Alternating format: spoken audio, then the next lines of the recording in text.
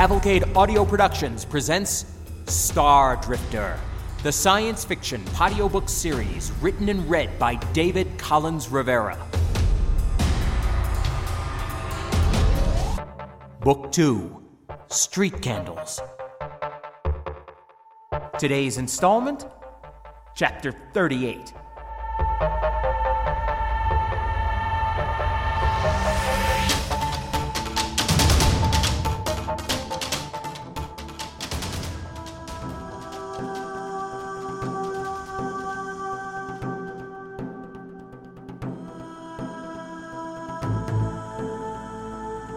When I can truly say I came to, it was with a sense that time had passed, maybe hours.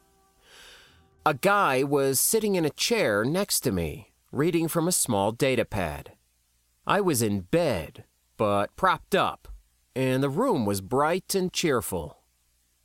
I didn't have any pants. It was hard to see because my eyes were really gummy. I yawned and blinked for a while, trying to clear my vision. It was a hospital room, with curtained windows off to one side, and sunlight streaming in. It was very quiet.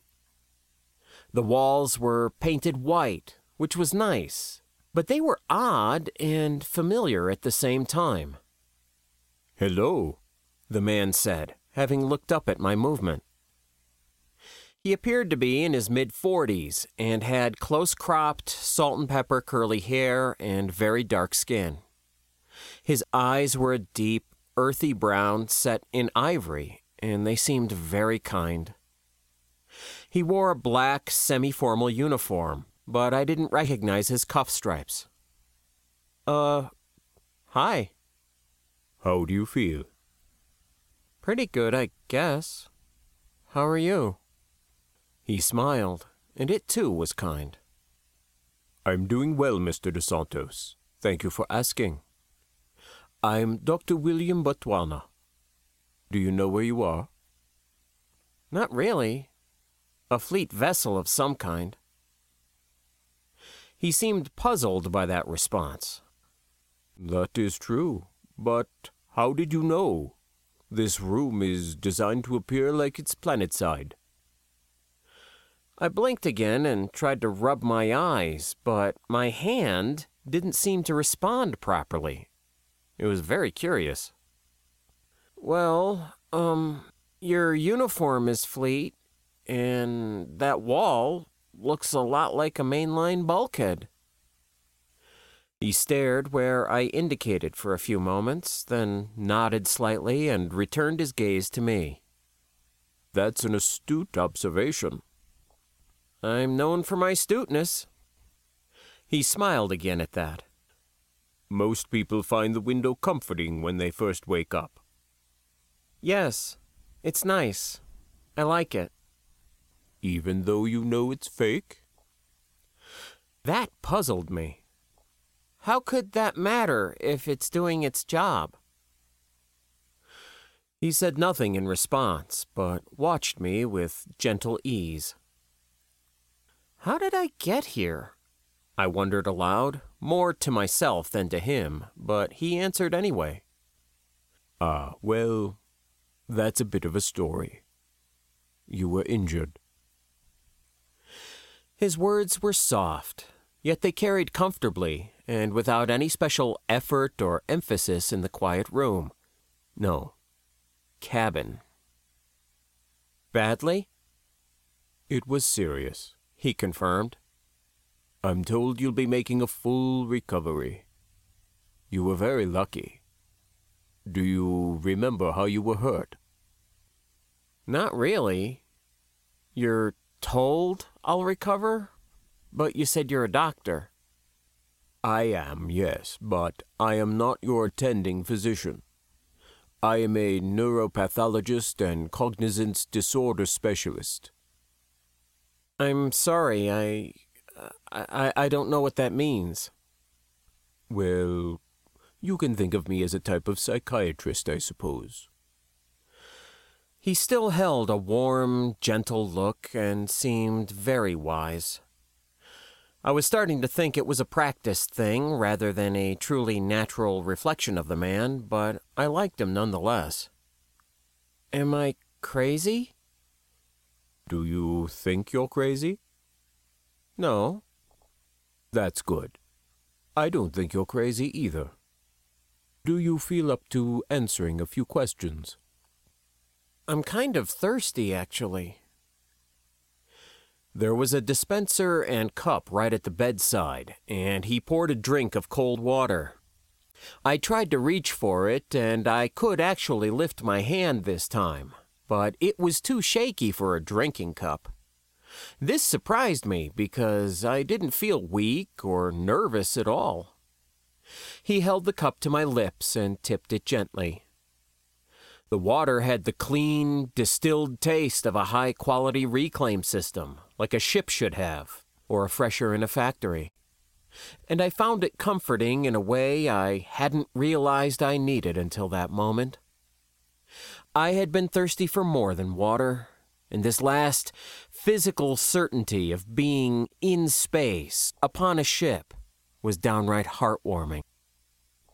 That's a nice smile, the doctor said, offering me another of his own. It's great water. Thank you very much. You're quite welcome. I blinked reflexively for a bit, hoping to clear the sleep from my eyes and maybe to start up my retinals, but they didn't respond. My ocular implants. We had to remove them, Mr. Dos Santos. I'm sorry. They were damaged. Oh, okay. I can answer your questions now. Good. I'm afraid most of them will seem nonsensical. It's a test, really. For what? He thought a bit, as if to frame his answer in layman's terms, and he sat back in his chair. Your injuries required some exceptional treatments. This test is one of the ways we look for side effects. Do you mean I might have brain damage? Well, not in the traditional sense. There can sometimes be complications, though. We want to make certain that you're getting better. I stared at him for a few seconds, not really processing it, and I probably wore a look that matched. I think I was in a fight. Yes, you were. What can you tell me about it? I don't think I remember. Well, that's okay. It's normal at this stage of your progress. A good sign, actually. And we proceeded to talk for a few minutes. His questions were indeed quite random. What is a cat? What are shoes for? What do you do when a person asks for directions? How many territories are there in space? They ranged all over the place, but were never specific to me or my life.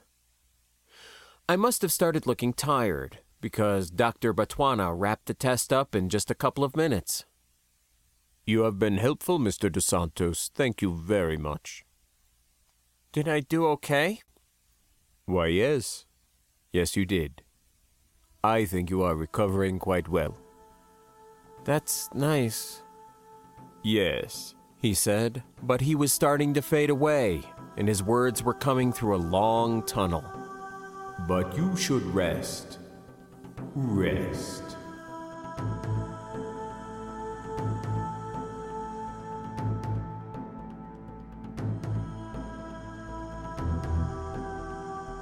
The next time I awoke, it was in another room. They were moving me around. There were 3 people this time, all in white coats, looking very interested in me. Dr. Batwana wasn't with them. "Hello, Ejoq," a woman said. She was the eldest of them and acted like the boss. "I'm Dr. Kiley. How are you feeling?" "Okay, I guess. I'm on a station now?" "Why, yes. How do you know that?" "We're spinning. I can feel it." I was born on a station. Ah, that's right. You're at Fort Con Fleet Hospital, Dealey Waypoint. I've never been here before, I commented, but I don't know why. Fort Dealey was a military station, so they'd already know that. That's correct, you haven't. Very good. She wasn't as kindly or gentle-seeming as Dr. Botswana, but she wasn't mean or brusque either. Professional, I guess, and I could draw some comfort from that. Do you know what happened to you? I was injured in a battle, I think. There were drones? One drone, yes. I guess I lost. I don't know those details, Ejoq. I'm sorry. These are Doctors Eston and Dadar. We are hoping you could answer some questions. Another test? One of many, I'm afraid. You were severely injured. How badly, then? She weighed her thoughts, looking at a datapad in her hand that I hadn't noticed until then. You suffered electrical shock and severe radiation exposure. You had quite a few broken bones, along with cranial and internal organ damage. Wow. Why am I alive? Well, if you believe in a higher power of some kind, that may explain it. Otherwise, it was luck, and lots of it. The cat came through for me then. She looked confused, and I smiled, nodding for her to go on. Can you state your full name? I did, and she marked it on the pad. Do you know your citizen ID number? I did, and she marked it. Can you tell me how old you are? Can you tell me what color the door is? Can you tell me if you are hot or cold? Can you tell me? Can you tell me? Can you tell me? It seemed to go on for a long time, and I got tired again.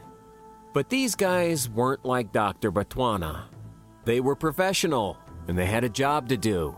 So they kept asking and asking until I finally closed my eyes.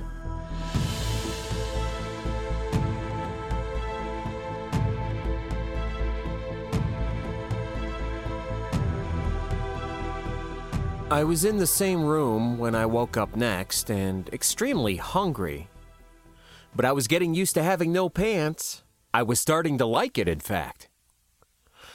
There wasn't anyone with me, but they were monitoring, I guess, because within a minute or so, the door to the room opened and 2 people entered.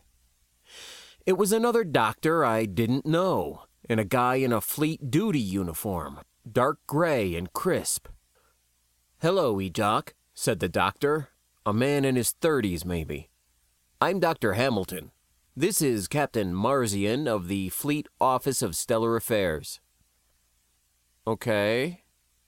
He has some questions for you if you wouldn't mind. More tests? In a way, he'll be asking real questions about the events that brought you under my care. As he asks, I'll be observing. Is that all right? Sure. He gave me a short smile, then sat back in a chair by the wall. Captain Marzian, who also looked to be in his 30s but taller and broad-shouldered, dragged a chair to sit more closely. He had a round face and was going bald under his buzz cut. His eyes were assessing and intelligent, but he smiled some too. Hello, Ejoq. I'll try to keep this brief. You have a lot of people talking. Really? Imagine that. Famous at last. Indeed you are, in certain circles anyway. He had a pleasant grin, calculated to disarm, which made me wary. I tried not to show it.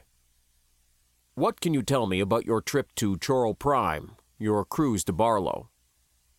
What do you want to know? I don't remember everything. Well, does the name Alan Small mean anything to you?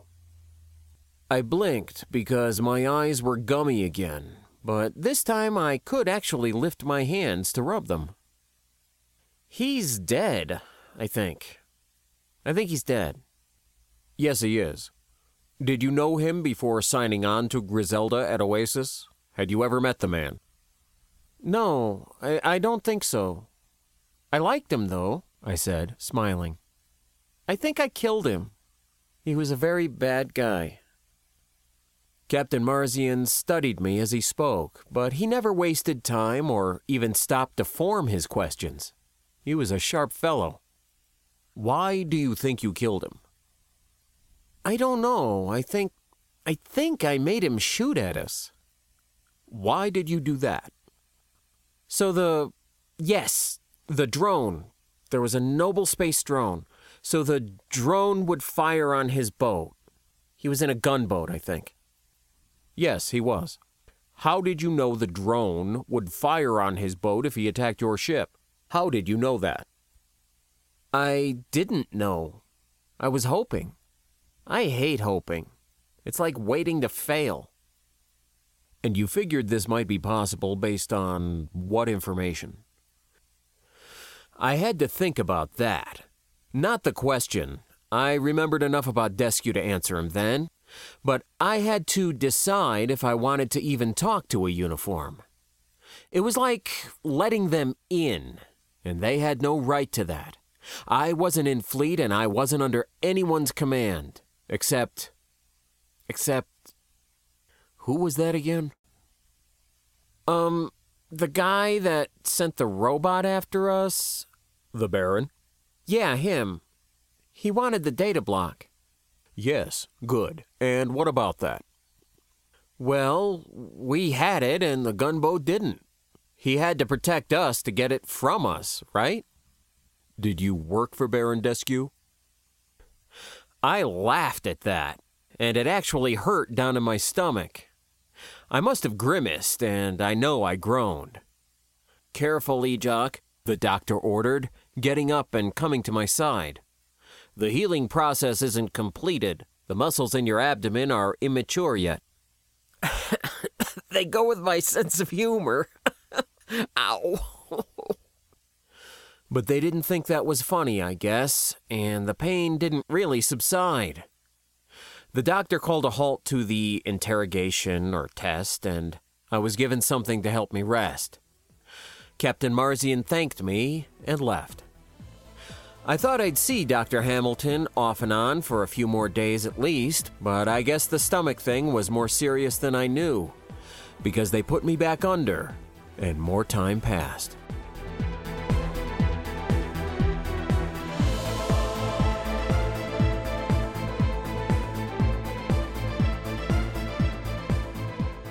I next remember opening my eyes upon a woman I didn't know. She sat in the chair nearby. The chair? A chair. Different room again. She was older than me and had deep brown skin and very short, close-cropped hair that was going silver. She was asleep in the chair. She was... Good God. Carmy?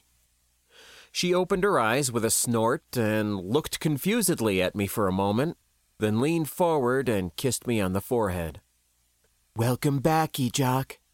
Your hair! Seriously? That's the first thing you notice?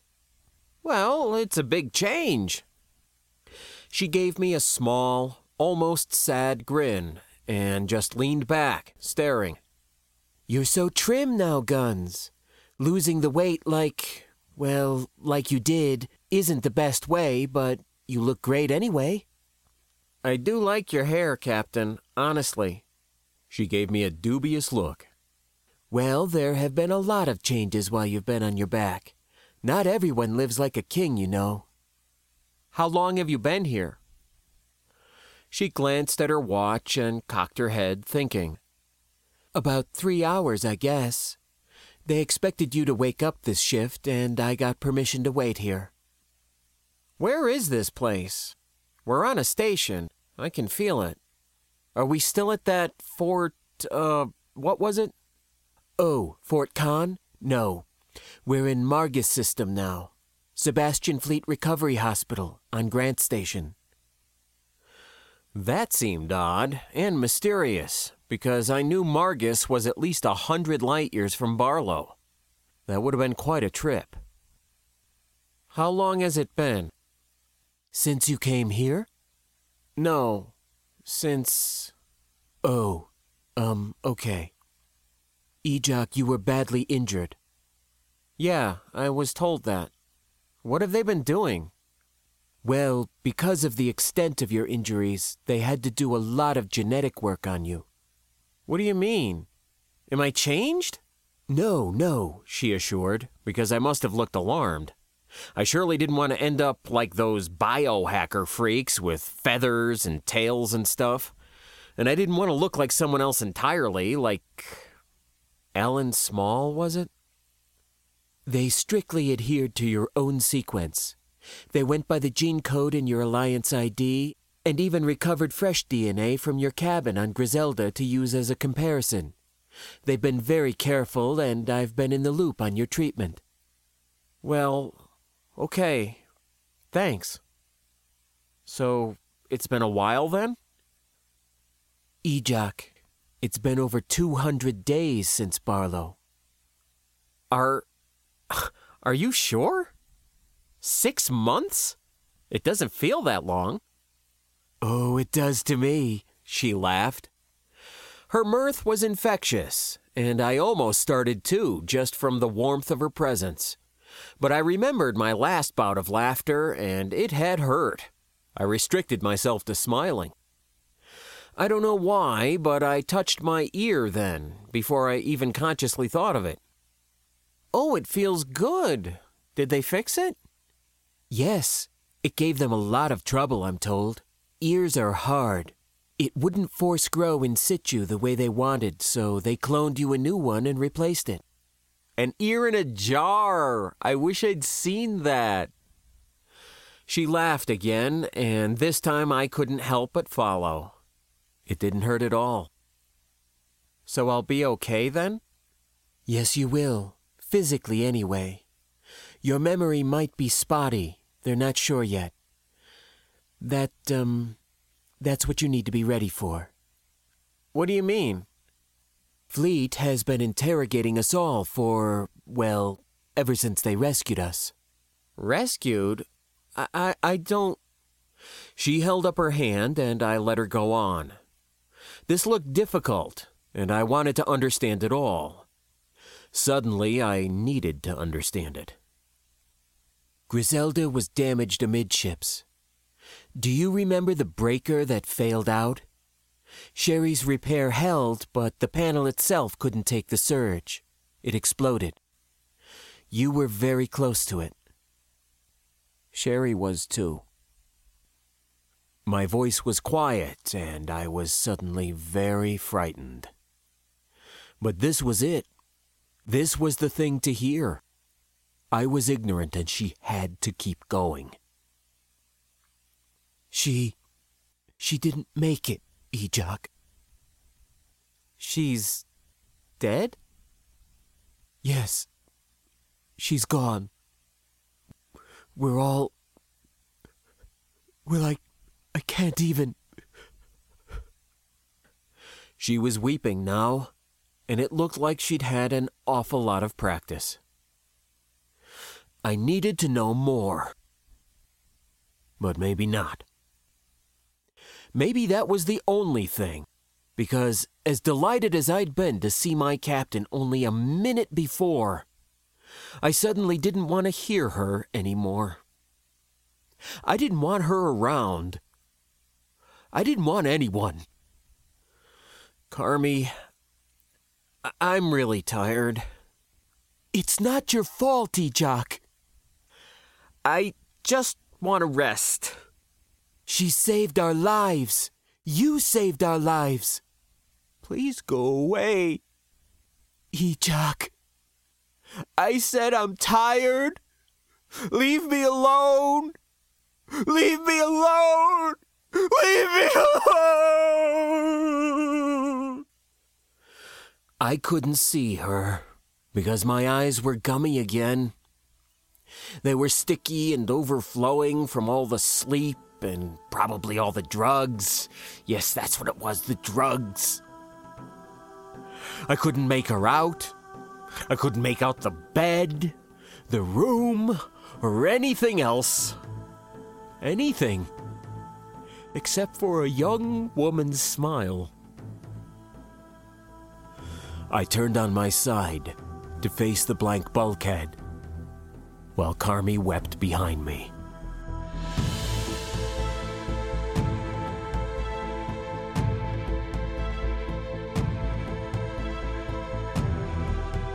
You have been listening to Street Candles, written and read by David Collins Rivera.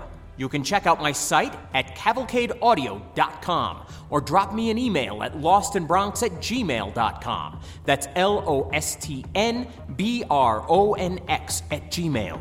The Star Drifter theme is a piece called Icor by Trunks and can be found on SoundCloud.com. The Street Candles theme is called Undercover by Karsten Holy Moly and can be found on dig.ccmixter.org.